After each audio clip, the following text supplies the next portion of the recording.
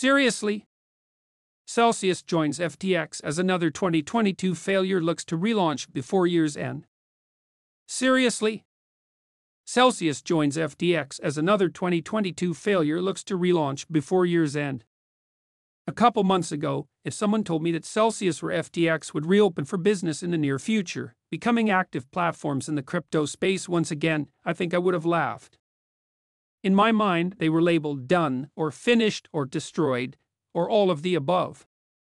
Back in April, one of my colleagues here at the Global Crypto Press Association broke the story of a potential relaunch of FTX's exchange. At the time, I honestly, though the likelihood of this happening was small. While I knew the information was accurate, and our source wasn't lying when he said it was being evaluated, I figured this was something they were probably required to do before officially dismantling the company forever and selling the pieces as part of their bankruptcy. A couple weeks after we published our story, it began popping up places like the Wall Street Journal, NY Times, Bloomberg, etc., but now it was the new CEO confirming an FTX relaunch was a real possibility. Now, another one of 2022's most dramatic crypto company collapses is attempting to rise from the ashes. The company believes that over time, and by using shares of the new company and crypto, they will be able to fully settle their debts along with an additional 5%. Celsius, which is under control of newly appointed leadership, has been working hard to pull out of the bankruptcy, which it declared in July 2022. It's up to the people they owe, along with the judge overseeing the bankruptcy, to decide if they should be allowed to relaunch or officially shut down. In some cases, trust in the company is so low, creditors believe relaunching will end with them losing the rest.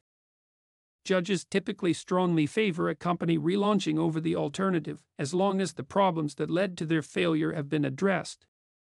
Similar to the FTX situation, relaunching is the only way those who are owed could get 100% of it back.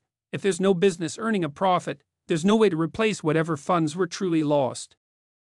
The alternative is selling off everything the company still owns, splitting up whatever that brings in, and that will be the last payment their former investors will receive. According to the judicial documents presented by Celsius, their current path forward is finding support not just within the company itself, but also the creditors committee representing those they have a debt with. In total, more than 30,000 of those with claims are on board, hoping this is how they will recover funds of $7.8 billion. Judge Martin Glenn, who is overseeing the bankruptcy case, has received a request from Celsius to review their proposal at the hearing on August 10, where Celsius hopes they will be given the approval needed to move forward. The proposal would have the platform relaunched by October, and those they owe receiving payments before the end of this year. Another thing Celsius has in common with FTX. Former CEO is out on bail awaiting trial. Alexander Mashinsky, former Celsius CEO, spent one night behind bars. His wife came the following day and signed off on a massive $40 million bond that will allow him to remain out of prison while awaiting trial. While he's out of prison, he's far from free. Obviously, international travel is off the table, that's standard. But in a sign that authorities believe there's at least a small chance he will try to flee before his trial, they've limited his movement to within NY state. If he leaves NY state land, he immediately faces arrest. Mashinsky faces fraud charges from both the SEC and CFTC. I'm trying to figure out if I like these companies coming back or not. That's the part I can't figure out.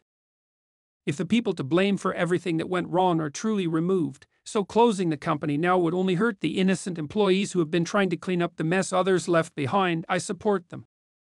The problem never was companies named Celsius are bad, it was a bad person runs a company named Celsius. Allegedly, with time it may change, but there's certain names and words that cause me to cringe a bit when hearing them. FTX, Terra Luna, Celsius, BitConnect. Craig Wright, etc. I had no money I FTX or Celsius, which may have made me angrier than most who did. I never gave these companies any money, yet their collapse still caused me to lose money.